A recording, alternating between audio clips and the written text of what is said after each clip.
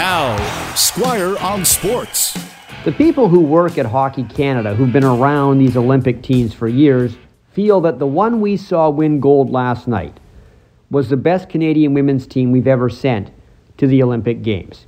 It had the right mix of veteran players and young players. It certainly could fill the net.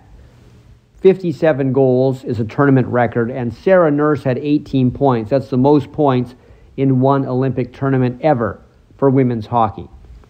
The leader, of course, was Marie-Philippe Poulin, as she's been for so many years. In fact, she's been on the Canadian team since we won gold back in 2010. So last night's gold medal was her third. She also has a silver for when Canada finished second 4 years ago to the Americans. Marie-Philippe Poulin is one of those players who is great all the time, especially in the clutch.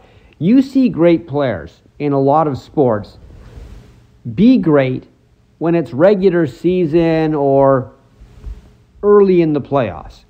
But in the big games, when you need that great player to come through, some shrink. Others want the pressure. Give them the puck. Give them the ball. You saw it in basketball with Michael Jordan and LeBron James. They want the ball in the clutch situations. You saw it in the Super Bowl on Sunday. Cooper Kupp, the Rams' best player. Give me the ball, I'll win the game for us. And you see it with Marie-Philippe Poulin. Give me the puck, I'll score the goal. Be it in overtime or in the 60-minute regulation time, I'll get the goal.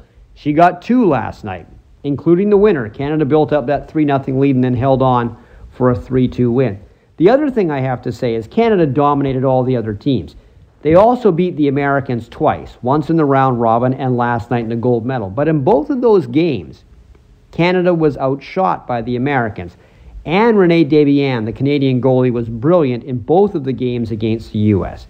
They say in sports, and I know it's a cliche, your best players have to be your best players. And at the Olympic tournament, and especially in the gold medal game last night, Canada's best players were their best players. And because of that, they're golden.